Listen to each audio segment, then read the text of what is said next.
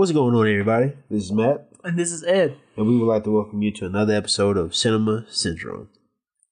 So, what in the world are we talking about today? Matt. Guess what time it is? It's 4 o'clock. No, it's not. Okay, I knew that was wrong. The weather outside is all but chilly around here in the south. Frightful? No. It's frightful. No, it's not. Well, okay, yeah, that's a good segue. It's not chilly in the south, but it's close. We get them chilly mornings, and then like when you put your sweater on, and then when you get home from work, you kind of regret it. It's like 85 degrees. What is going on? But anyway, no. It's spooky vibe time. Spooky time. Or as Ric Flair would say in the WCW days, Halloween Havoc. Oh, my bad. Who the F woos for Halloween? Ghosts do. Matt, have you seen me? I wear black all the time. My aesthetic is spook. I have literally looked at you several times. But anyway, Not in the way that spooky vibes. Not in the way that you would like. Spooky time. Spooky time. And since it's spooky time, we're actually going to be doing movie reviews on spooky films. Or horror movies. Horror movies, yeah. Thanks for stealing my spookiness. Not a problem, man. I'm here to help. But anyway, since it's basically the month of October, we decided that we're going to go ahead and kind of get a theme going for this month. And we're actually going to do horror movies for each week. These are going to be horror movies that we like. And we might try to throw some new ones in here for some of you new people. Yeah, that's what we're doing. Okay, Halloween movies, right? It's 5 weeks. 5 weeks in October. That means I get paid 3 times, so that means we got 5 horror movies to talk about. God, I actually get an extra paycheck this month. Thank you, Lord. I need it. Christmas is coming up and my car taxes. I just need to get caught up, dude. But anyway, not about my personal life. We're talking about horror movies. So, the first horror movie up for discussion this week is going to be Texas Chainsaw Massacre, 1974. Now, Matt, have you seen this movie before this? Before we decided this is what we're going to talk about, no. I did watch the 2004 remake. I thought that was pretty good. But this is my first time of actually watching the original. Okay, all right. Well, we're going to go in and discuss this one. So I'm going to give a little backstory about this movie. All right, Texas Chainsaw Massacre is directed, produced, and co-written by Tobe Hooper. A lot of older films, it seems like back in the day, were kind of done by were being produced, written, and directed by like the same guy. Actually, kind of like a running theme. Hey, you save money that way. That's true. As like John Carpenter did with Halloween. He didn't have to pay a composer. He did that stuff himself in 3 days. That is correct. So it released on October 11th, 1974 on a budget of less than $140K. Now, the actual budget itself has not really been defined where it's at. It sits somewhere between $60K to $140. So that's kind of like the rough estimate. Nobody really knows what the actual budget for the film was. Right. But it grossed $30.9 million, becoming a huge success. Now, Hooper originally limited the quantity of on-screen gore in hopes of securing a PG rating for this film. Really? Yeah. Was that limited? What we watched? Yeah. Apparently, what was actually on screen that we saw was going to be a lot worse than that. But he was trying to get a PG rating on this movie, and if anybody's actually seen the original 1974, good luck with that. But the MPAA decided that, no, sir, we're not going to give it a PG rating. We're going to give it a hard R. So even after that, even after cutting out some of the gore and everything like that, there was actually a bunch of countries that actually banned the theaters from running the movie because of so much violence and everything. So I don't know what he was trying to do, but I know that somebody talked about before that his intentions originally for the 1974 Texas Chainsaw Massacre was actually to be a black comedy. And we might talk about this after we kind of go through the actual film itself. But you can kind of see moments in the movie where there was like a little bit of like that dark humor that maybe back in 1974 the audience wasn't quite ready for it yet. But kind of looking at it now with the way the shape of the world is now, I could kind of find a little humor out of this movie. All right, you ready to get into it? Yes, sir. All right. So the film opens up with the iconic sounds of cameras being flashed, and you get to see like human remains on the screen. You get like a basically you get the little text scroll that is famous from Star Wars, which actually this came out before Star Wars, and it kind of gives you like a little backstory of what's going on at the time. You can kind of hear in the background with the radio being reported on the talks of the increase of grave robbing in Texas. This is quickly followed by a grisly sight of a monument that was made out of different body parts from the corpses that were dug up. So that scene right there was actually like a little bit like it was the way it was filmed was actually really cool because it kind of like just focuses in on that like monumental like corpse on that in the graves, and then it just kind of pulls back slowly where you kind of see like all that effect.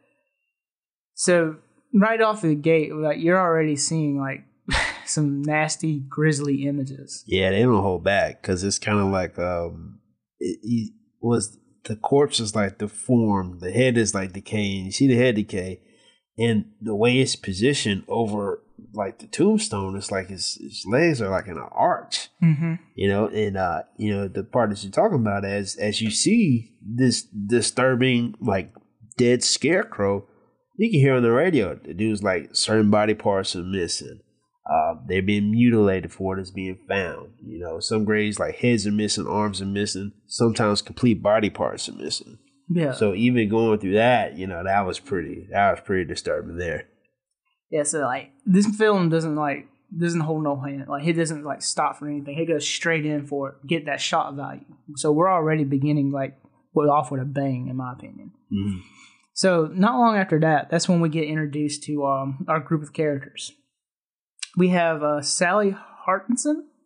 Hardis? I don't know how to say her last name. Hardisty? Whatever. Oh, Sally. I'm just going to go by her first name. Sally, who was played by Marlene Burns, and her brother Franklin, played by Paul A. Parton, and her boyfriend Jerry, which was played by Alan DeZanger, and friends Kirk and Pam. Sally and Franklin are, like I said earlier, brother and sister. And they're visiting the area because of the vandalism and grave robbing, because their grandfather was buried in that graveyard in Texas. So they just wanted to make sure that his burial ground wasn't disturbed or anything. It's a small town, so anytime anything big happens in a small town, it happens everywhere. It happens in my small town. Yeah, word gets out real fast. And everybody has to come and see what's going on. Yep, it's like a show to them because that's the only entertainment that they actually get. Yeah, because, I mean, it's a small town. Nothing really happens in small towns. So basically, there's like a bunch of people already at the graves. Just chilling, getting drunk, kind of laying on like a busted old tire, rambling and everything like that. So they go to find out, and they basically do find out that luckily their grandfather's grave wasn't disturbed. So while they're visiting Texas, they decide that they want to go check out the family estate and kind of see how it's been and everything like that. Because their father still owns the actual house. And yes, he owns the land, yeah. So they just want to go see what's going on. And along the way, they pick up this hitchhiker. He's played by Edwin Neal. Now, this character right here, I really like this character. He's definitely something wrong with him. You could definitely tell, like, when it comes to his character, he's not there. Like, yeah, because does he have the carcass of a dead animal? Yeah, like, it's kind of like I think it's supposed to be like a carcass of a dead animal, but I think it's also like fashioned in like a satchel kind of thing. Almost like a taxidermy type of thing, right? Yeah, okay. Like because I mean, you know, later on you kind of find out about that. Yeah, of course. Yeah. But Yeah, it's like a little taxidermy kind of like satchel that he holds around, carrying around his little stuff. And basically, he's coming out from around that area where the slaughterhouse is, the old slaughterhouse. And Franklin made a comment earlier about their grandfather working in that slaughterhouse. Well, they picked this hitchhiker up. And everybody in the van already feels unease about this guy. He's just kind of sitting there, kind of looking at him. They kind of looking at him. He's kind of like mumbling some stuff here and there. And then Franklin's over there kind of playing with his little knife he's got. It's kind of like, cleaning his nails or whatever. And so the guy asks if he can borrow his knife. And Franklin lets him borrow it, whatever. Which is a terrible idea. Oh, God, it was. So the dude looks at the knife, and then he just takes the knife, and he digs it into the palm of his hand and cuts it and just starts bleeding. Everybody starts freaking out. And they're like, oh, God, oh, God, oh, God. So they take the knife back from him. And then he's like got the blood on himself like that. And then so... I'm trying to remember. He took out his knife because he wanted to show them his razor blade. Yeah, he took out his razor blade after that. And they were kind of like, "Yeah, dude, can you put the knife up?" And he's like, "Yeah, kind of like sure." So then that's whenever he decides to take a Polaroid picture, like the old timey cameras. If you young folk listen to this, don't know what a Polaroid is, you're not missing out on much. It's a camera for old people. At the time, it was revolutionary technology because you got a print of the photo immediately. Oh wow. I know, right? Yeah, good job telling the youth, Grandpa. The Polaroid camera is going to destroy jobs. It's taking the jobs away from our kids. We Americans. I'm not going to lose our own goddamn machine. You can't go to the pharmacy anymore and get them to develop your photos. You don't have to. You can use a Polaroid camera. This is completely off topic. I'm just so reminded of South Park. The UPS man is poking your wife. Yeah?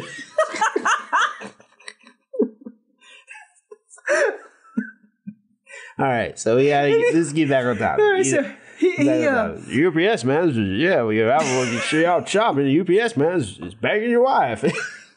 Okay, all right, back on topic. So anyway, the hitchhiker guy, he takes a picture of Franklin, and during this process, he kind of talks about mentioning his family working in the slaughterhouse and all that too, as well. But after taking the picture, he demands Franklin to pay him for it because he took a picture of him and he wanted money for it. And Franklin's like, well, no, thank you, but I didn't ask for my picture to be taken, so I'm not going to pay you. And everybody's like, yeah, dude, he's not going to pay you. And so the guy, he kind of like says, all right, whatever, So he burns the photo. And then in the process of doing it, a lot of smoke gets into the van. It causes a lot of confusion. And so that's when he takes out his razor knife and he comes at Franklin and cuts him. And in the process of doing that, everybody will eventually kick him out of the van as the van's still driving. So the hitchhiker is like following them and he's like beating on the side of the van and everything. It looks like he's almost like writing something on the side of the van. Yeah, he like smears his blood. He keeps trying to write it and smears blood over it. And then he's like, like that, sticking his tongue out at him and blowing like raspberries at him and stuff. Yeah. And they drive off. So, Matt, what was your thought of this character? Oh, God. I really hated him. I thought he was interesting. I knew what they were trying to do. And this is the first point in the movie. I said, hey, Matt, you got to step outside yourself and you got to look at it like you were watching it in the 70s. But, when I kind of took that lens off, and I kind of was just viewing it naturally, I was like, man, this dude is creepy.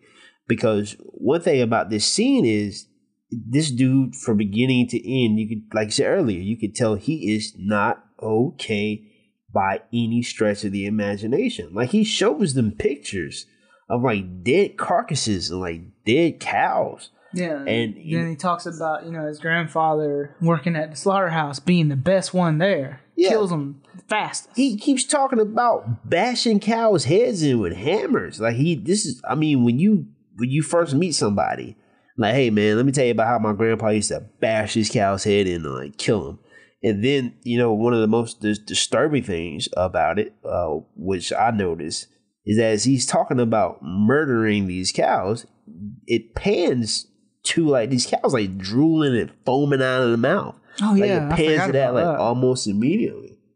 they thought they were doing this dude a favor. Like, yo, man, let's just give my man a ride. It's hot out here in Texas, yo. Let's help him out. Yeah, Take him to the next he gas said, station. like, yeah, my house is like right down the road. It's not far from here. Yeah, they just tried to help the dude, man. And yeah, like, yo, he once again, since he's not okay, he just cuts Franklin for no reason. As far as introducing a villain, I think they did it the right way because we already knew off top that, hey, yo, this dude's the antagonist. You just spoiled it. Spoil what? You spoiled it. Spoil what? You spoiled the twist. There's a twist? Yes. Oh, well. God, man, I can't believe you would do that on a movie that's over. The movie's released in the 70s, so if you don't know you by would do now, that over a movie that's almost 50 years old. yeah, the movie's released in the 70s. You know that by now? I'm sorry, man. I'm sorry. Read a book. Anyway.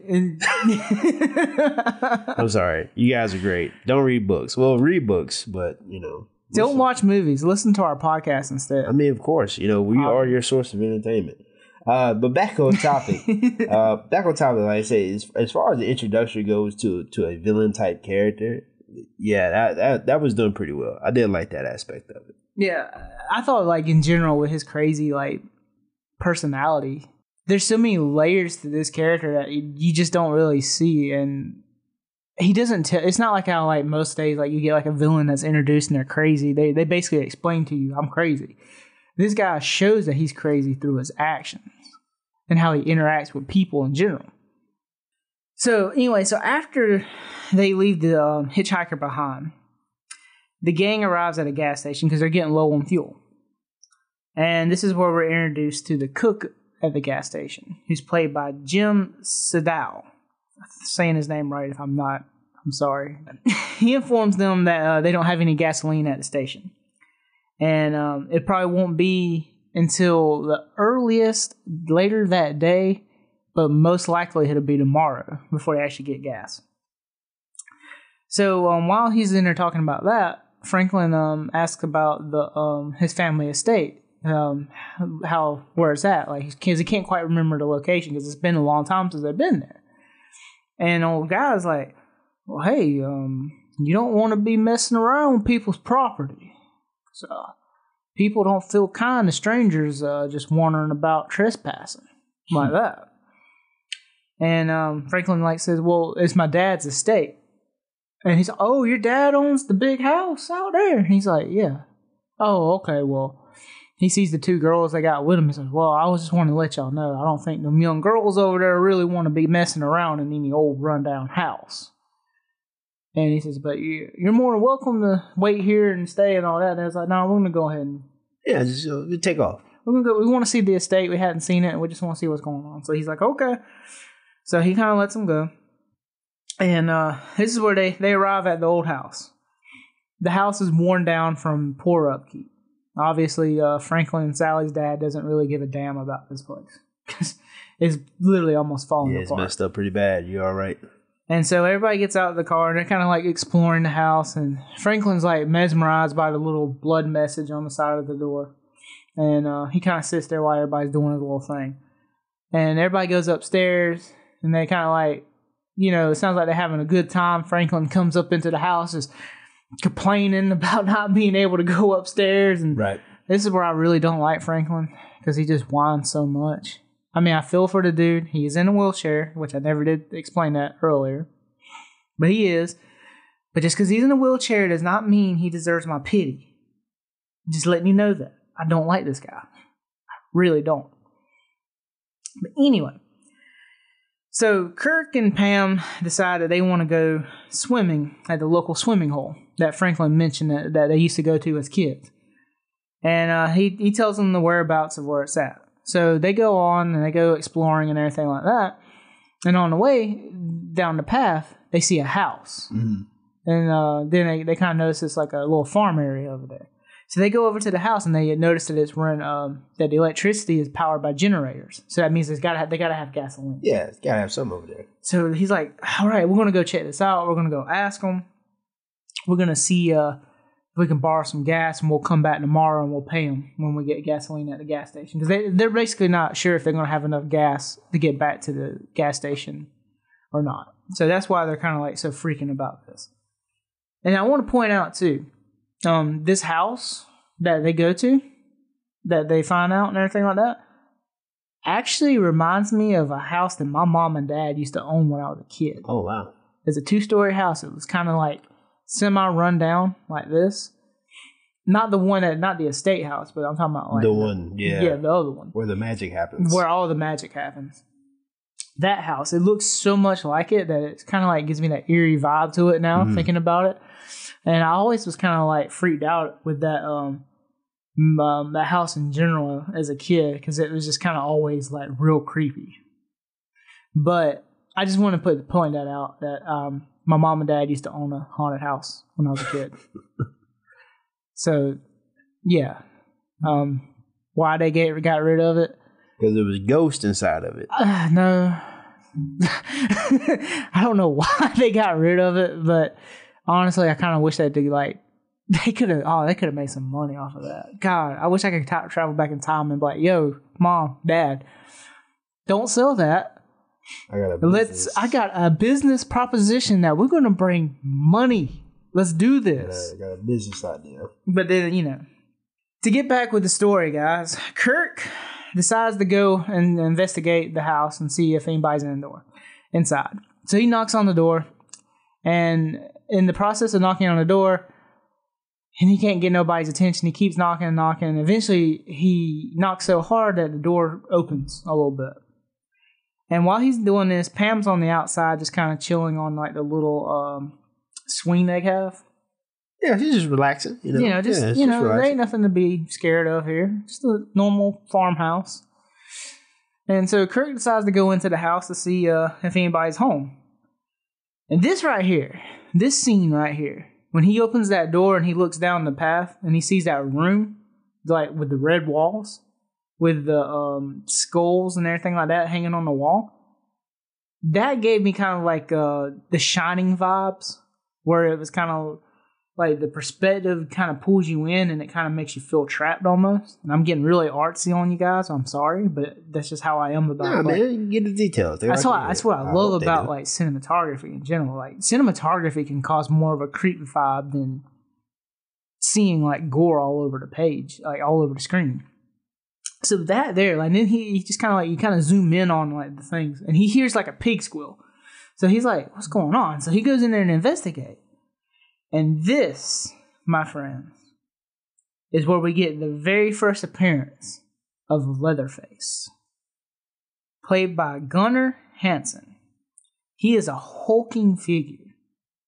He's mute, so all you really hear is like squeals, grunts, and cries. He smashes Kirk with a mallet, knocks dude down on the ground. It takes about a second blow to kill him. And then he just drags him off into the room, shuts the door. So Matt, what was your first thoughts of seeing Leatherface for the first time? I wasn't really too shocked by it. At first when I saw it, I was like, man, this guy looks pretty goofy. And then, 2 seconds later, well, this man is a killer. Like it was a quick turnaround. Because when you see the mask, it looked like it fit very weird. It looked like it fit weird, and it looked like it was just all for like it was going for something very disturbing, but I didn't think it achieved that. And so when I first saw him, I was like, oh man, who's this cornball? But going back to the first villain that we meet or antagonist, he talks about killing those cows. And like, yo, sometimes you got to hit them twice. Good foreshadowing, by the way. Yeah, bro. And Leatherface busts him twice with that freaking mallet. One thing that got me was like when he hit him the first time and he didn't quite did the job. That shake that he was doing with his leg. Yeah, he was having a seizure because his brain was crushed in. It was a good debut for Leatherface as far as a killing aspect was concerned. But I wasn't too thrilled or too caught off guard by the mask. But I guess, once again, in the 70s, you see this guy's got this crazy mask on, wielding a hammer, and a freaking pig runs out of a closet. You know what I mean? I would be pretty crazy. I'd be pretty afraid too. Like, man, where the hell does this pig come from? Yeah. Well, one thing too is that you really don't know what the mask is. Like, they don't really. Is it human skin? Is it leather? Yeah, but see, like when you get that first look of it, like now, because like with the way like after seeing like the 2003 remake of how they he wears the mask and everything like that. The mask back then does look a lot cheaper, but that's just from the effects of like it being in the 70s. Yeah, it's the 70s. I mean, what could they do back then? You know, as far as technology is concerned. And I mean, this is a low budget movie too. Yeah, that is correct. Like you mentioned earlier, the budget was a little bit lower. Yeah, so you can only do so much. Even for the 70s standard, that budget's still pretty low. In my opinion, the first sight of Leatherface just coming out of the corner like that and just like hitting him one time. Just boom, just smashes his brain in. He's like, Leatherface's movements in this movie are just it's hard to tell because he moves so fast for such a big figure. Yeah, he's very agile. He's very agile. Like he can he really has control over his weight, so to speak. Like he moves it around pretty well. Like especially in the end scene. Yeah. But this is going against what we normally are used to with like these slow moving guys. And Leatherface is obviously a bigger guy. He's like bigger than Michael Myers, I would say, and probably Jason as well. Not as tall as them, but he is not bigger, as like muscle built, because I would say those guys are a little more muscle on them. But Leatherface is just a chunky boy, and he moves quick, and he gets the job done pretty fairly quick. So that just kind of that took me off right there, like whenever that happened. And then, you know, of course, when Kirk hasn't came back yet, Pam starts wondering what's going on. Like, Kirk, where are you? He said, yeah, Kirk. And the whole time, like, where are you? She did that for like 10 minutes. You know what's going to be really bad is my friend Kirk listening to this is going to be like, why the hell is he calling my name like that? Sorry, dog. I'm sorry, bro. We didn't mean it that way. It just happens, okay? I love you, dude. But anyway, so Pam enters the house, and she starts walking around trying to look for Kirk, and she's calling his name. And she goes into obviously the red room's closed off now, so she can't see that room. So she goes into another room looking for Kirk. This room is disgusting. It is literally grotesque. She trips over some stuff. She falls like on some like feathers, like fur, bones, stuff like that. And she starts freaking out. And the camera work kind of gets like real close on her face. And it's like spinning around. So you kind of get like this kind of dazed, like claustrophobic kind of feeling going on. And the camera starts zooming in on like random objects and everything like that. Like there's a chicken and a bird cage. Yeah, it is. Now, anybody trying to say that this movie wasn't trying to be funny, a chicken in a bird cage kind of like gave it away, especially the way it zooms in on it and it kind of looks at the camera. That is probably not intentional. Yeah, because that chicken just probably did it, and it was just perfect timing. Like, but that killed me when that happened. Because I was like, oh my god.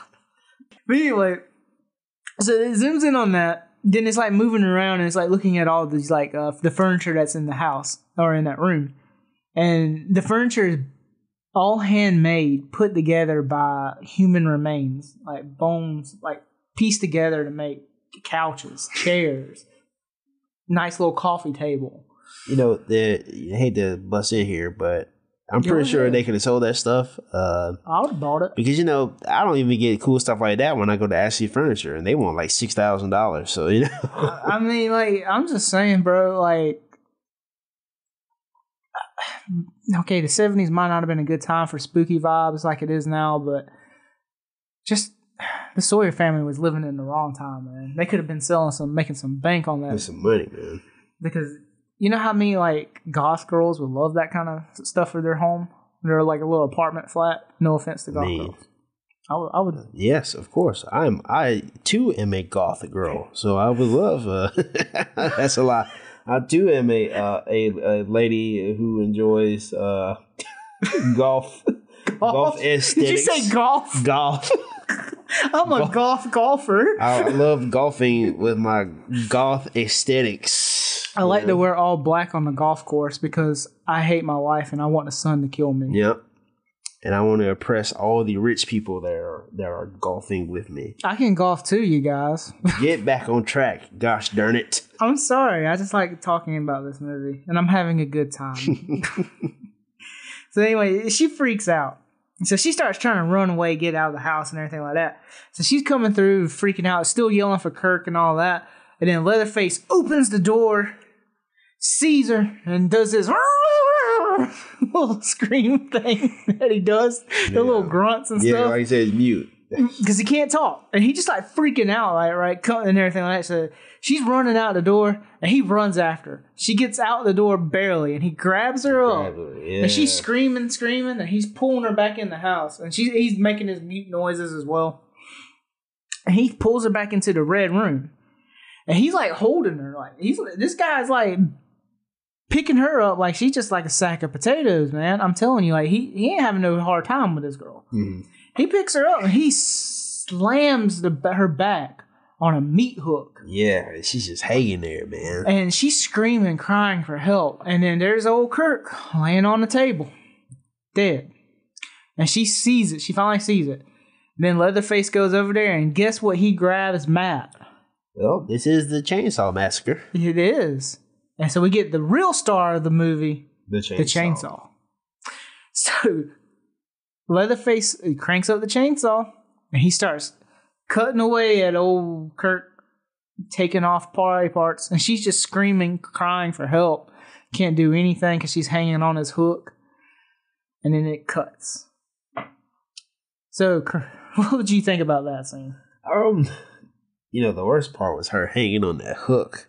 The way he did it, yeah, the way the camera angle did it, because it kind of like followed it with the hook, and it like went up like you were actually like the body, and then it just cuts back to where when he does it. You know how like sometimes you can watch something and you can like feel it. You know what I mean? Yeah. You can like feel it, like you just you kind of like just sense it. Like when somebody's getting like cut, or my favorite example of this is I don't know how many people actually watched the new Jack City. Wesley Snipes was playing Nino Brown. But there's one scene in that movie where he like stabs a federal agent, and you kind of see in his eyes, and it just feels like he just gets stabbed. Like it's just so shocking and jarring to you. And when he put her on that hook, it's like I felt like he put me on that hook. Like it was just like this cringe, like this tingle that just runs down body, your back. Like, chill, right? Yeah, it's like, oh my gosh, like why? Like why would you do her like that? Just kill her. I mean, don't do her like that if you're gonna torture her or something. Yeah. So that thing was that was intense to me. Like that whenever that happened, I know exactly what you mean, because I'm really empathetic when it comes to things like that. Like if somebody's telling me a story about like them slicing their hand, or you just feel it, and I'm just like I'm already going like, start kind of like wincing up and kind of like, yeah, it's just that part was absolutely terrible. It reminds me of my dad. When we watched Home Alone, and that scene whenever one of the was it Lloyd? Lloyd. Harry and Lloyd, right? Yeah. So Harry was the bald-headed guy, right? And Lloyd was the one that had the hair. I will not lie to you. I can't remember which one, but it's one of the ones. He steps on the nail, and you see it. Feel it like. Argh. Oh yeah, like because my dad actually did that when I was younger. Oh, okay. So he had that moment when he watched it. He's like, "Oh God!" So that hit close to home. It did. He's like, "I know what that feels like." Yeah, and it's just, dude, you just feel bad for her. And then with Kirk, the only good thing about him was he was already dead. Yeah, lucky Kirk, like. Because this dude literally like hacks him up with his chainsaw. And I also want to give a shout out to like all the emo girls out there for the Kirk. If you're like not interested in this movie, if y'all are a fan of Craig Owens, the guy that did Chiodos, the lead singer of Chiodos, this kind of looks like a 70s version of Craig Owens. This Kirk fella does. Yeah. Just kind of get that fan base for y'all. Yeah, with all that taco meat hanging out. Yeah. Not so much. Well, I don't know. He might have done some stuff like that. He's a hairy guy, Kurt. But like I said, good thing. He dead now. Yeah, good thing that he died. Because if he would have like hacked him up with that chainsaw when he still was alive, and just hear him screaming and stuff. I'm telling you too, man. Like if you ever get a chance and you are interested in something like that. I'm not. The second movie actually has a scene where a dude's still alive. I'm not interested in seeing that. Well, they did it in the remake too, though. Whenever he cut the guy's leg off. Yeah, but he doesn't like he cuts his leg off. He doesn't. When he was chasing him, though. Exactly. He was chasing him. He doesn't like sit him down on like a chair or table. It just starts hacking away. Yeah, that's true. But that's a little different, even though it's still absolutely terrible. Oh, it's still God, it's still a little different.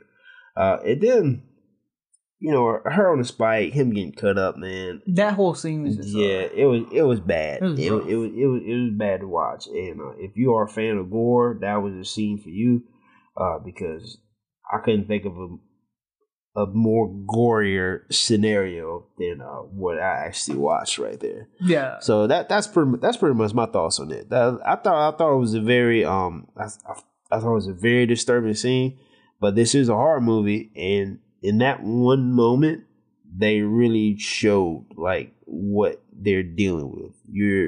This man may be human, but he is an absolute monster. He is a monster. He is not stable at all. And they portrayed that very well in this scene. And so after that, we get back with the rest of the gang, and they're getting kind of concerned because it's getting kind of late, and Pam and Kirk haven't returned yet. So Jerry, which is Sally's boyfriend, decides he's going to go ahead and leave Franklin and Sally behind because he's going to go investigate, see what's going on. So he asks Franklin, directions to the water hole and all that. So Jerry stumbles across the house as well. Starts knocking on the door also and asking all that. He notices the little towel that Kirk and Pam took with them. So he's like, something's going on. They were here, but I'm not getting the answer. So he goes into the house looking for him. And then while he's in there, he hears some chains moving around. Sounds like chains, some knocking on some doors, stuff like that. So the door for the red room is completely open. So he walks into there, and I'm already, you've seen what's happened before when anybody gets near the red room. I'm already feeling uneasy when this is going on. He's looking around, and he sees a freezer, and that's where he's hearing the noise from. So he opens the freezer door, and then Pam jumps up. Startles him. And then she's just kind of like half out of it. He kind of like freaks out a little bit. And he kind of backs away. And about that time, he turns around and then bam, Leatherface is right there again and smacks him with the mallet. This time he would learn. Yeah, he didn't need 2 hits for that guy. He was like, I got to put some more force behind this. He didn't need 2 hits. Smacked him, killed him instantly. It was like quick. It was like done. It was like one and done. It was like almost over in a flashlight. That was so one cool. thing, man. These kids don't last long. No. Face. He when he sees them, it's over. They probably got about 2.3 seconds before it because Kurt died quick. The other girl, I'm assuming she didn't die very quickly, but she was caught very quickly. Yeah. And the last guy, he didn't stand a chance at all. This shows you here that when he was kind of going through this process of this, he was like wiping them out one at a time, but he was doing it quick. He wasn't playing around with them like how we see in the other slasher films where they kind of like play with them. This kind of reminds me of like early school Jason. Early Jason, like he came out. Like, I remember one scene. He busts out of a door and he sees like his victim, and the guy's like standing there. And he does like a big huff and he just throws like a hatchet right at the dude and kills him. So this reminds me of like old Jason, where he's just trying to get the job done. He ain't messing with these kids. Exactly. He's not goofing around with them. So, but this is a scene right here too I want to really touch on. And after he does that, Leatherface starts freaking out. He starts looking around under the table, a little bit like that. At first, I thought it was because I thought Jerry like scooted away, but actually he does die. But he starts freaking out, looking around, looking in the different rooms. Runs over there to the window, opens up the blinds, looks out the blinds. He's like starting to freak. He's like kind of pacing. He's like holding his head. He's like shaking his head, and he's kind of beating his head. Something's messing with him. Something's concerning him. And basically, it's kind of like he's trying to figure out where these kids are coming from, because dude's at the house. It's just this third person killed today. Like, what's up? He's just at home making barbecue, dude. Flipping barbecue. Well, he's not the cook though. He's getting barbecue. He's getting stuff to make barbecue ready. And he's just like, there's these kids just coming in here and like messing with him. And he just don't know what to do. So he just kills them. And then you get that scene when he kind of like, it's like he has a realization and he looks off in the distance and he kind of like does that weird smile and he licks his lips kind of thing. Mm-hmm. I like that. That was a good scene. That was kind of like you kind of saw that little bit of a struggle, but you didn't have to have like them talking about it or anybody, like you didn't have to have him convey any kind of like conversation with anybody. You just knew by that you knew what was up. He was just not happy with what was going on, trying to like live his life here, and his kids just keep coming in and messing with his stuff. people don't like it when strangers come around on your property. That's very true. A word of wisdom. Do not mess with property that's not yours. Well, after that, Sally and Franklin start arguing because it's been a while since Jerry came back. So Sally eventually decides that she's going to go find him. Franklin doesn't want to do it. He wants to go back to the gas station. They argue. Yeah, a pretty big dust up about that. Yeah, it got real bad. And then Franklin's like, I got the flashlight, so you can't go without the flashlight. So Sally's like, whatever, I'm going to go anyway. I'll go with it in the dark. And Franklin's like, no, Sally, don't go, Sally. I want to come with you. I can't push you down the stairs. Yeah, that was such a weird argument.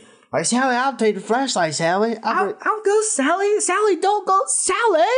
That was such a weird that was a weird argument. That was, but I get Sally's point of view through the whole thing, and I get Franklin's point of view. It was something that was needed though, because like you could tell, and this brings how like human they are, because these are things that Sally, she's having to deal with her brother. He's paralyzed. He can't really help for himself. He hates that he's a burden on people. So he's struggling with that. She's kind of having to deal with him, kind of like her brother's keeper kind of thing. And it's just, you can tell it bothers her. She can't do what she wants to do without having to worry about Frank. First take care of him. So, I mean, honestly, I thought that was a good way to approach that. Kind of just have that meltdown between them. Yeah, this frustration just boils over. Yeah, instead of them having like little segments here and there throughout the movie where they talk about it, or somebody's like, "Oh, I'm so sorry, I'm a bother to you, Sally." They just have a full-on meltdown, and that's something that actually happens in real life too. Like sometimes you say things you don't really mean to when you're in the heat of an argument. Yeah, frustration gets hold of you, and things just come out. Yeah, and so they decide to go on, and so then you get this scene with them kind of going through the woods, and Sally's struggling, trying to push the wheelchair through some of the areas. Obviously, there's probably some like mud and the dirt's just a lot of like tree vines out there too. And it's just not a good location for a wheelchair. So they're going through there, and then this scene is like Leatherface just comes out of nowhere. Yeah, he just like out of the goddamn shadows. He like literally like he was like born in the shadows. You don't even hear the chainsaw, which is the weird part. Yeah, it's like he's got a silencer on his chainsaw. But he just comes out of nowhere. Get your chainsaw silencer from Lowe's, $7.99.99. So he just comes out of nowhere and just like revs the chainsaw up, and he just goes straight into Franklin, cuts him up. Yeah, Franklin's screaming and hollering. Sally's screaming and hollering, but there's nothing she could do. Franklin's got a chainsaw in his gut. So, he's dead. There's nothing she can really do. I'm sorry. So she understands this, and so she starts running away. And so she's running away. She's over here getting caught in like the limbs and everything like that. It's hard to kind of get away from it because everything's getting like more dense and everything. And Leatherface is chasing after her. He's cutting down the limbs with a chainsaw. Yeah, like he's very effective with this tool. This is his baby, man. Yeah, he's very effective with this thing. And so she finally gets away from him, and she's screaming the whole time. And she gets to the house, and she runs in there screaming for help and everything like that. She gets into the house. She tries to bang on one side, it's locked. Finally, she finds the door that everybody came through, and she gets in, locks the door. And Leatherface gets there, and he's like freaking out because she's in his house, and he can't get in it. So he starts cutting at the door. Sally runs up the stairs, and this is where you see like these two like old, just like elderly couple just kind of like sitting up there. And then you notice that they look like mummified. Like they're all wrinkly and raisin looking. And she's like freaking out because she's like, oh God, there's dead bodies up here. So she gets down and she's like starting to run back down the steps. And by that time, Leatherface done cut the door down. He comes in there, he sees her, and he does his little yell like that. Yeah. And so he chases her up the stairs. And then Sally, I'm telling you, dude, Sally don't care about jumping out windows. Yeah, she just went, bro. She just jumped straight out that window. And she's all cut up and everything like that. And Leatherface is over there looking out the window, and she's running. So he has to run back down the steps to go after her. This is what I'm talking about, finding humor in this, man. It's like a Scooby-Doo episode. The terrible one. Like that. No, it's not a terrible movie. Where people die. No, I said terrible Scooby-Doo. It's the Scooby-Doo episode where the gang actually comes across a real killer. Yeah. Freddy, and Thelma and Daphne don't make it. Scooby might And make Shaggy, it. though. Yeah, Shaggy. Ultra Instinct Shaggy. Yeah, of course. The most powerful being in existence. I only use 1% of my power against you, Leatherface. So anyway, Sally runs, and this is one thing that this is one of the only things that bothered me. Mm. She runs from that house, and then she, like, gets to the gas station in, like, no time. Yeah, man. It's like, I don't know whether they just cut it like that, but she got to the gas station like it was 2 minutes. It was like no time. Like, I mean, maybe it was supposed to be like, there's like, maybe it's intended to be a longer distance, and it's just like you said, it was cut funny. Yeah. But it didn't seem like it didn't take her that long, even though, like, you gotta think, if she's running that whole time, though, she had to get to that gas station pretty quick.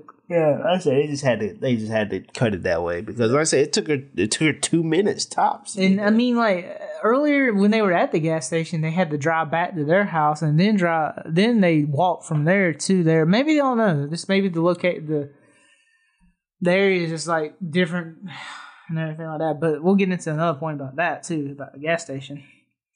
She gets to the gas station, and the cook meets her at the door.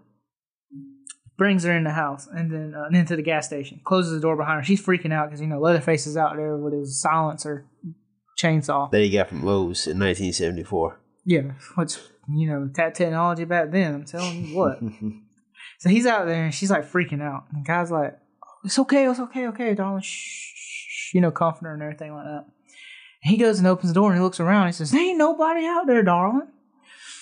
And so she's kind of freaking out a little bit, and she's like, we gotta call 911. He killed, he's killed all my friends, my brother, and all that. And he's like, well, we don't have a phone here at the gas station. Red flag right there. Yeah. So she says the closest one is so and so. You gotta go here to get the closest phone. So he's like, I'm gonna go get my truck ready, and we'll go over there, okay? So he goes out and he kind of comes back and he's got like a bag, right? Yeah, like a potato bag or potato sack. Yeah, and then so like he comes back and sneaks up in there and he's like attacks her. Does he like, hey, he's got rope. Does he be like, hey, just put this bag on, right? Doesn't he do that? No, he takes his rope. I'm gonna tie you up real quick. Oh yeah, that's right. He's not gonna tie you up. Yeah, I'm gonna tie you up. Okay, bud. And so she starts freaking out. I'm not talking to you, Siri. She starts freaking out, and then like he chases her with a broom. He starts beating her with the broom. Yo, he tags her with that broom about 10 times. He beats her with a broom. Yo, he hit her with that broom like my grandma hit me with a broom, and I mean pinpoint accuracy. He has done this before. He's like whap. Obviously. Yo, he's like tagging her. I like, yo, please stop hitting Sally with that broom. I had my PTSD flared up watching that. Like, yo, stop hitting this girl with this broom. So he finally gets a good lick in where he knocks her down. And after that, that's when he starts tying her up. And then he puts a gag in her mouth right when she comes back awake. And then he's like talking to her and everything like that. And kind of talking to himself a little bit too. And then that's when he puts the sack around her. Okay, that's where the potato sack comes into play. And so he pulls the truck up, puts her in the truck, and he drives off. He's going to take her back to the house. This is where I was kind of like a little bit weird about how the geography is there. Unless it's just that there's no way to actually drive the truck to the gas station. But I mean, if you can run from the house to the gas station that quick, why would you drive your truck there every day? But anyway, true. I'm just saying, I don't understand that. So, the cook's over there driving down the road and everything, and he sees the hitchhiker walking down the road towards the house. He's over there yelling, you done it now, boy. You done messed up. He gets out there, he starts beating the crap, starts kicking this guy. Yeah, he's got like a little like a rod or a stick or something. Then he just starts beating him like, you done messed up, boy. And he's like, I told you not to be going down there and play. They didn't see me. Oh, you just left your brother alone in the house by himself. I told you not to leave your brother. And he's just freaking out on the guy. And so they get to the house. This is your favorite part, I know. Don't you have your pride in your home? What happened to this door? Like, okay, so you got a family full of murderers. And the thing that triggers this dude the most is a broken door. Because when he gets there, like the door is broken. He's like, Leatherface, you don't have, what happened to this door? What's wrong with this door? You don't have any pride in your home? It's just the way he says it too. You ain't got no pride in your own home. And I mean, he is on this. Okay, so for everybody who is married, got kids, got animals, roommates, or whatever that you may have, significant others, it doesn't matter. You know, like sometimes we get home, there's always one thing that you latch on to. That just triggers you. Like, oh, you didn't wash the dishes. Oh, you didn't cut the grass. Oh, you didn't get the mail. Like this dude goes on like a old married dude. It's like, you know what? God dang it. This is my house. Y'all won't take care of my house. You know, he just goes on about the door. You don't have any pride in your home. Oh, my door. I miss my door. My door's my baby. Like, he didn't say that. I gotta get the door fixed. It's gonna cost some money to get the door fixed. Yeah, he talks about this freaking door like the whole time. Like, it's like 10 minutes on this door. I'm like, man, this is great. You know, and I said, I'm watching this, and I'm like, you know what, Leatherface, you don't have any pride in your home. Did you notice that that was when Leatherface's mask, he was wearing like makeup on it and everything? Mm-hmm. Yeah, it looked different. Yeah, he had like a kind of like, from what I was reading, it's basically he's dressed up more like a girl. It's supposed to be kind of like a because he's wearing like a wig too at that point. Yeah, and he had that like weird wig. He had like lipstick, makeup, eyeshadow on his mask, and everything like that. And they kind of touch on this. There's some multiple movies actually touch on that. They talk about his sexuality a lot. Like, is he transvestite or what is he? You know, and there's some movies where they'll talk about like it's not that he's a transvestite. It's just that he takes on the persona of the mask he's wearing, because these masks are human faces. Okay, so the masks are his personality. Yeah, so it's like he takes on their like the persona of these persons. So like if he's wearing a woman's mask, he's going to be more feminine and everything like that. They touch on that a little bit more in the later sequels to this one, the original sequels. I think it's the fourth one that they do that. But anyway, so he's over there he's preparing dinner. And the hitchhiker brings Sally into the house, ties her up and everything like that. And it's not really made clear in this movie, but you find out in like the second movie that these are all brothers. The cook's the oldest brother. Because he talks about in the second movie about how, yeah, I'm having to watch after my younger brother. It just takes everything away from me, and all the dreams I had, and it just like that takes all the youth away. Yeah, this guy's nuts. Man. I love this guy. He's so great. So, and they got her tied down in the chair. And Leatherface kind of comes in there and he kind of freaks her a little bit, because he's kind of wearing like it's different mask. It's kind of a freaky looking mask with the makeup on too. Yeah, she's like hollering the whole time. Like, she doesn't stop screaming at this point. No, she's got the gag still in her mouth. Oh, okay. So I got a little head. I'm sorry. Yeah. So she's like, "Damn, Matt, spoilers." Ooh, Jesus, my bad. You're spoiling the best part of the movie. The screams. This lady screaming nonstop for literally the last quarter of the movie. They tell her they got her tied down, and the cook's like, "Get your grandpa from upstairs and bring him down." So they go down there and they bring grandpa down. Grandpa is one of the like the mummies, right? The mummy looking bodies, and they bring him down, and they said, Grandpa, he's just a little shy, but he'll be okay once he gets a little bit of the blood, you know. They cut Sally's finger and they put it over there. Hey, give it to Grandpa. He sucks on her finger like a baby sucking on a bottle. And he's over there squirming, kind of like he's dancing in his chair. With his hands up. Yeah, he gets really into it. He's like a baby. Like, literally. Yeah, it's like he's acting like a baby. He gets too into it, actually. And it's like, so she passes out. This is when she wakes up. She wakes up, and this is the part you're talking about, the screaming. So she's screaming this girl she's got lungs on her. She is screaming hardcore. Non-stop screaming. And so she's just constantly screaming. And the family is mocking her because of the screams. The hitchhiker is doing like a howl. Leatherface is kind of doing a little bit of a howl. And everybody's just kind of going on. And then, the cook's the first one to kind of like shut them up. And then they're like, oh, why should we shut up? Me and Leatherface do all the work around here. All you do is just cook and everything like that. And he's like, well, if it wasn't for the cook, the family wouldn't have any money. And, just arguing back and forth. And then they decided that the cook's like, all right, Leatherface, stop tormenting the young girl. Go ahead and put her out of her misery and everything. He said, I can't stand here to watch that. It's just not my thing to do to kill somebody. So he's about to leave. Because that's one thing. He doesn't actually do the killing. Leatherface and the hitchhiker do. Yeah, they kill people. So he's like, the hitchhiker's like, well, me and Leatherface has been talking and we thinking that Grandpa should be the one to kill her. He's the fastest and he's the best. And it's like, yeah, you know what, Grandpa, would be a good idea. So they get the old man, and they put him over near Sally, and they put a bucket down there beside her, because, blood. Yeah, catch blood. Like, the house that they live in, and they're worried about getting blood on it. Well, it is Grandpa's favorite carpet. Yeah. They mentioned that in a second. Maybe. But, so they put Sally down there, and they give Grandpa the mouth.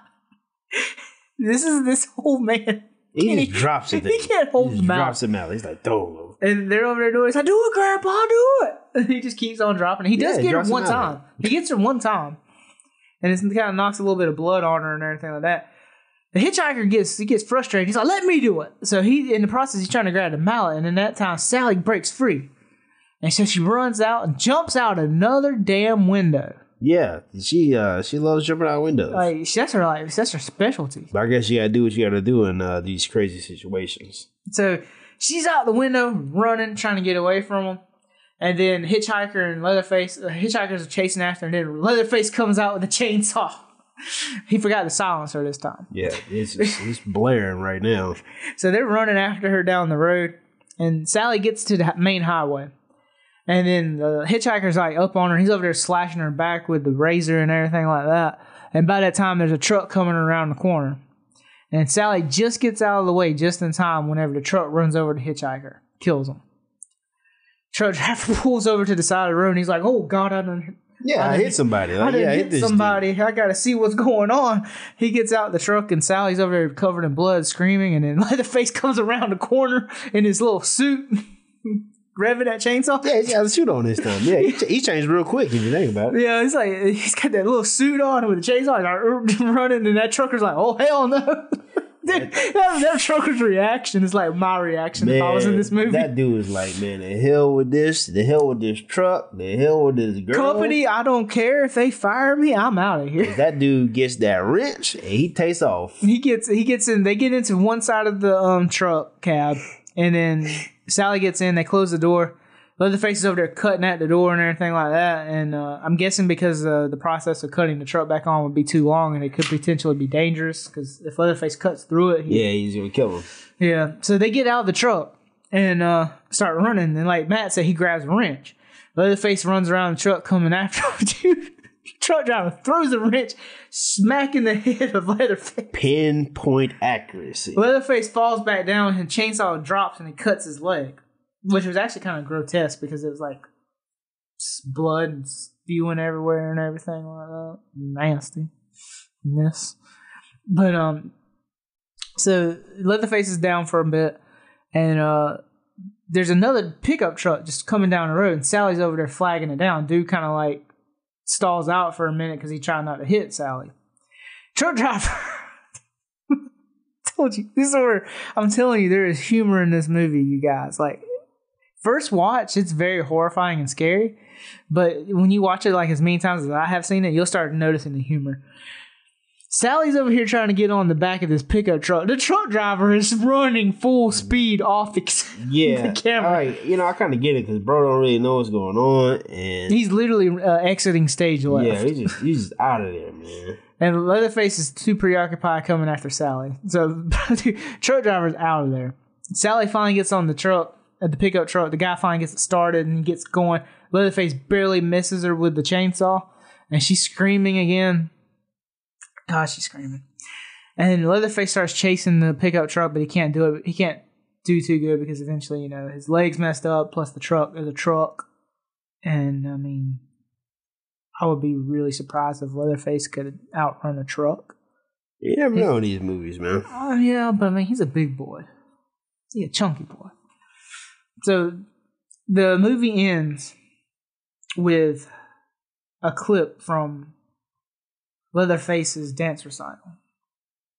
Chainsaw on Swan Lake. Yeah, because, he's just, like, she's back in the truck. She's screaming her lungs out. Like I said, she doesn't stop screaming. And Leatherface is just twirling with this chainsaw. He's dancing with the chainsaw. He gave up, basically. Like, he's disgusted because he failed. She got away. Yeah, she did get away. So he's over just swinging the chainsaw around and just... It's like he's dancing. He literally is dancing because he actually holds it up at one time and does like a ballerina spin.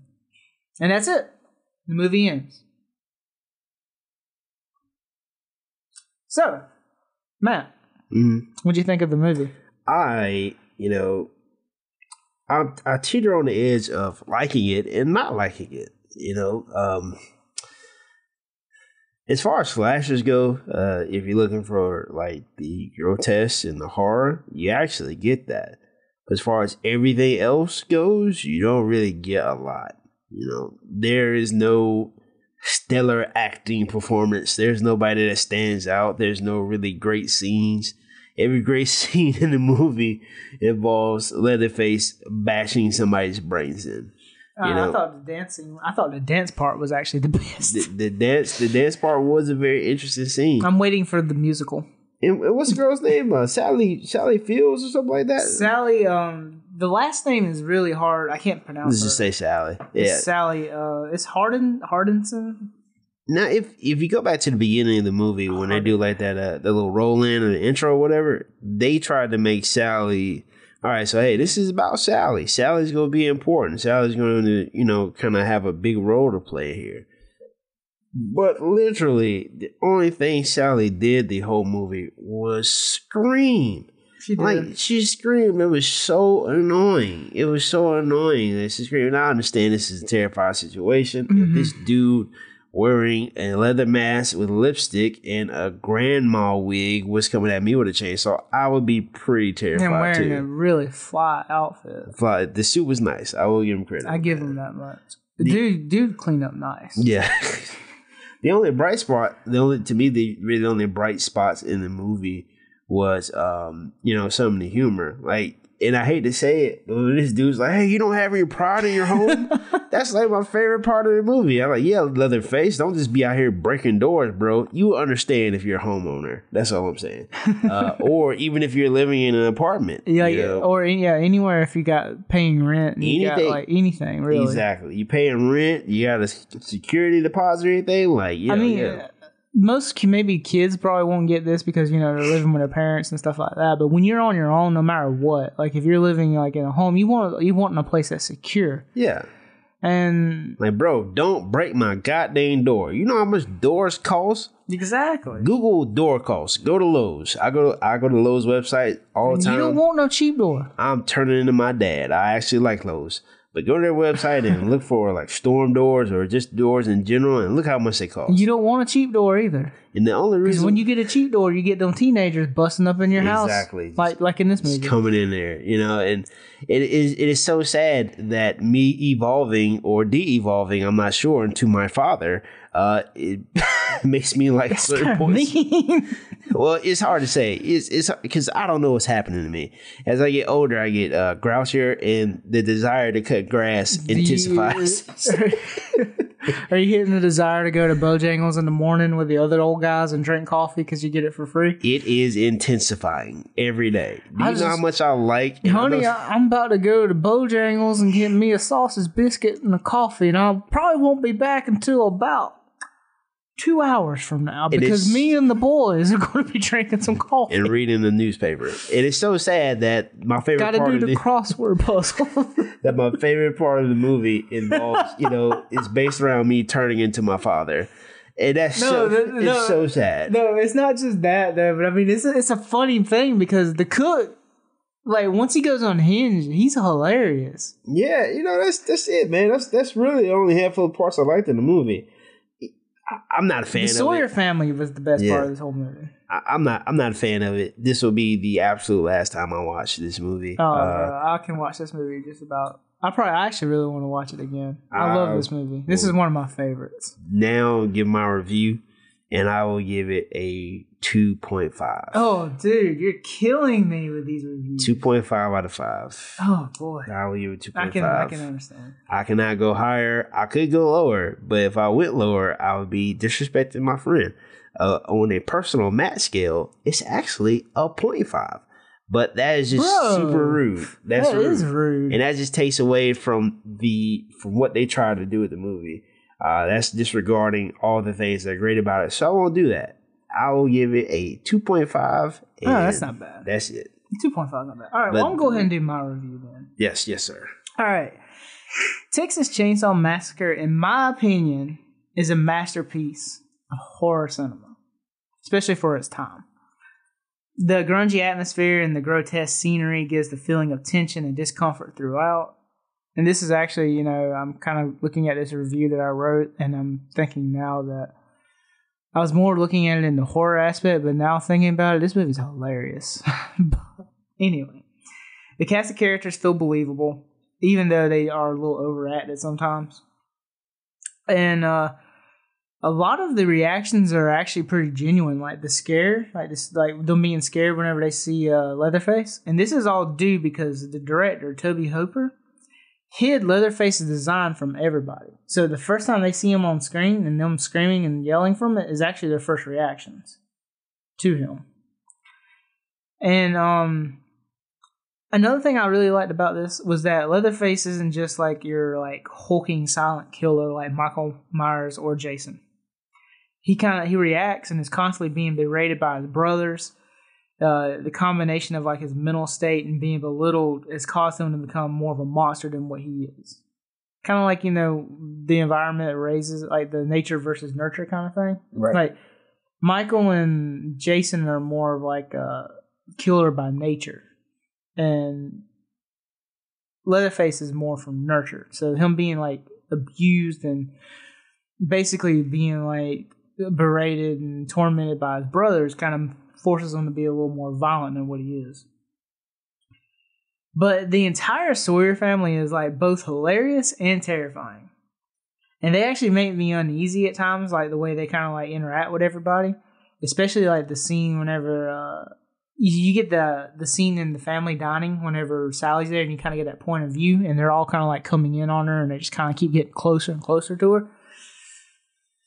So that really makes me uncomfortable because I don't really like a lot of tight spaces. I mean, I'm a big guy, so close corners is not a thing for me. And even though Halloween is actually considered the father of slashers, I really think the Texas Chainsaw Massacre is what paved the road for the future success of that film and other slashers. And it actually spun its own franchise and has many sequels, reboots, some good, some not so good. But the Texas Chainsaw Massacre is one of those films that gets overlooked, but it's a classic that deserves all the praise that it gets. My personal score is a 4 out of 5. I love this movie, and I'm not ashamed of it. I'll watch it again. Nor should you be ashamed of things you like, sir. Yeah, I mean, this is what I'm saying. We're giving honest opinions. I really like this film. I mean, I'm usually more forgiving than some people on movies in general, but this one I really, really loved. If I have a choice of watching Hit or Halloween, that's a hard decision for me because I love both of those movies so much. I would say out of the horror franchises, I would say those two were probably my favorite. I never was really a big Friday the 13th guy. Freddy Krueger did freak me out because you can't deal with nightmares. You can't control what you dream of. And you gotta go to sleep, bro. That is a terrifying film. In its own rights, because these movies here, you can run away from the killer and you can move. You can move to another area. Right, if Sally had a gun, she would have got out of this thing. Yeah, no problem. And once Sally got away with the pickup truck, she's pretty much good. Yeah, she's square. But when you look at Nightmare on Elm Street, you gotta fall asleep sometime. You gotta go to sleep eventually. So that's my review on Texas Chainsaw Massacre. I love this movie. I hope you guys enjoyed what you heard. Definitely check it out. Our humor as a species has changed a lot in 50 years. So there is going to be a little bit more of a humor aspect to it now because our humor has gotten so dark thanks to memes and the internet. Because, I mean, we're literally in like the end of the world right now. We're making jokes about it. It's just that, I mean, that's just how we cope with things. Now, let's get off rails once again. The hallmark of humanity or us as humans, is our ability to adapt. And when we adapt, when we grow stronger, we tend to lose certain things. It's not apparent at first, right?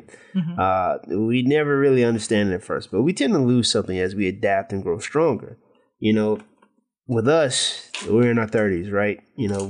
This 2 economic crises. We're going through one right now. We got a full-on pandemic, racial inequality, riots, you name it. We're dealing with it. Every terrible thing that's happened over the course of humanity is happening to us right now, or has happened to us from like 2008 up to now.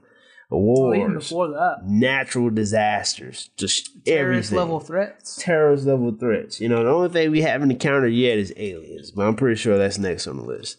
And with dealing with stuff like that, we grow desensitized. Like, it just doesn't, when you're surrounded by this stuff, it's hard to shock you. It's hard, it's hard to, basically it's hard to shock you. It's hard to break you off that rock and you become desensitized, That's basically what it is. We're just a little bit more desensitized now. That's why watching some of the older stuff has little effect on us. Yeah. Because we fundamentally think different as human beings and as Americans. It's so that's what I think. It's the same way if you approach it with, all right, let's give a backstory to Ed.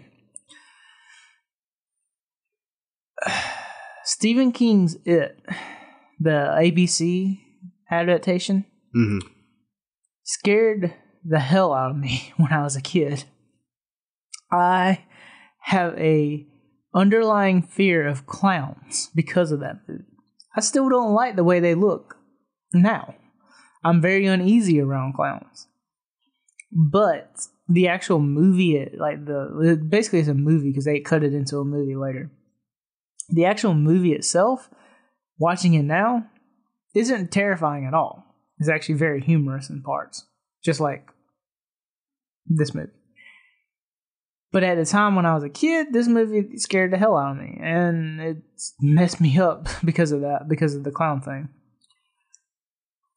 Like Matt said, part of the reason why it doesn't, Texas Chainsaw Massacre, even the original Halloween, even some of the other horror movies that we're going to eventually review and other movies and stuff like that.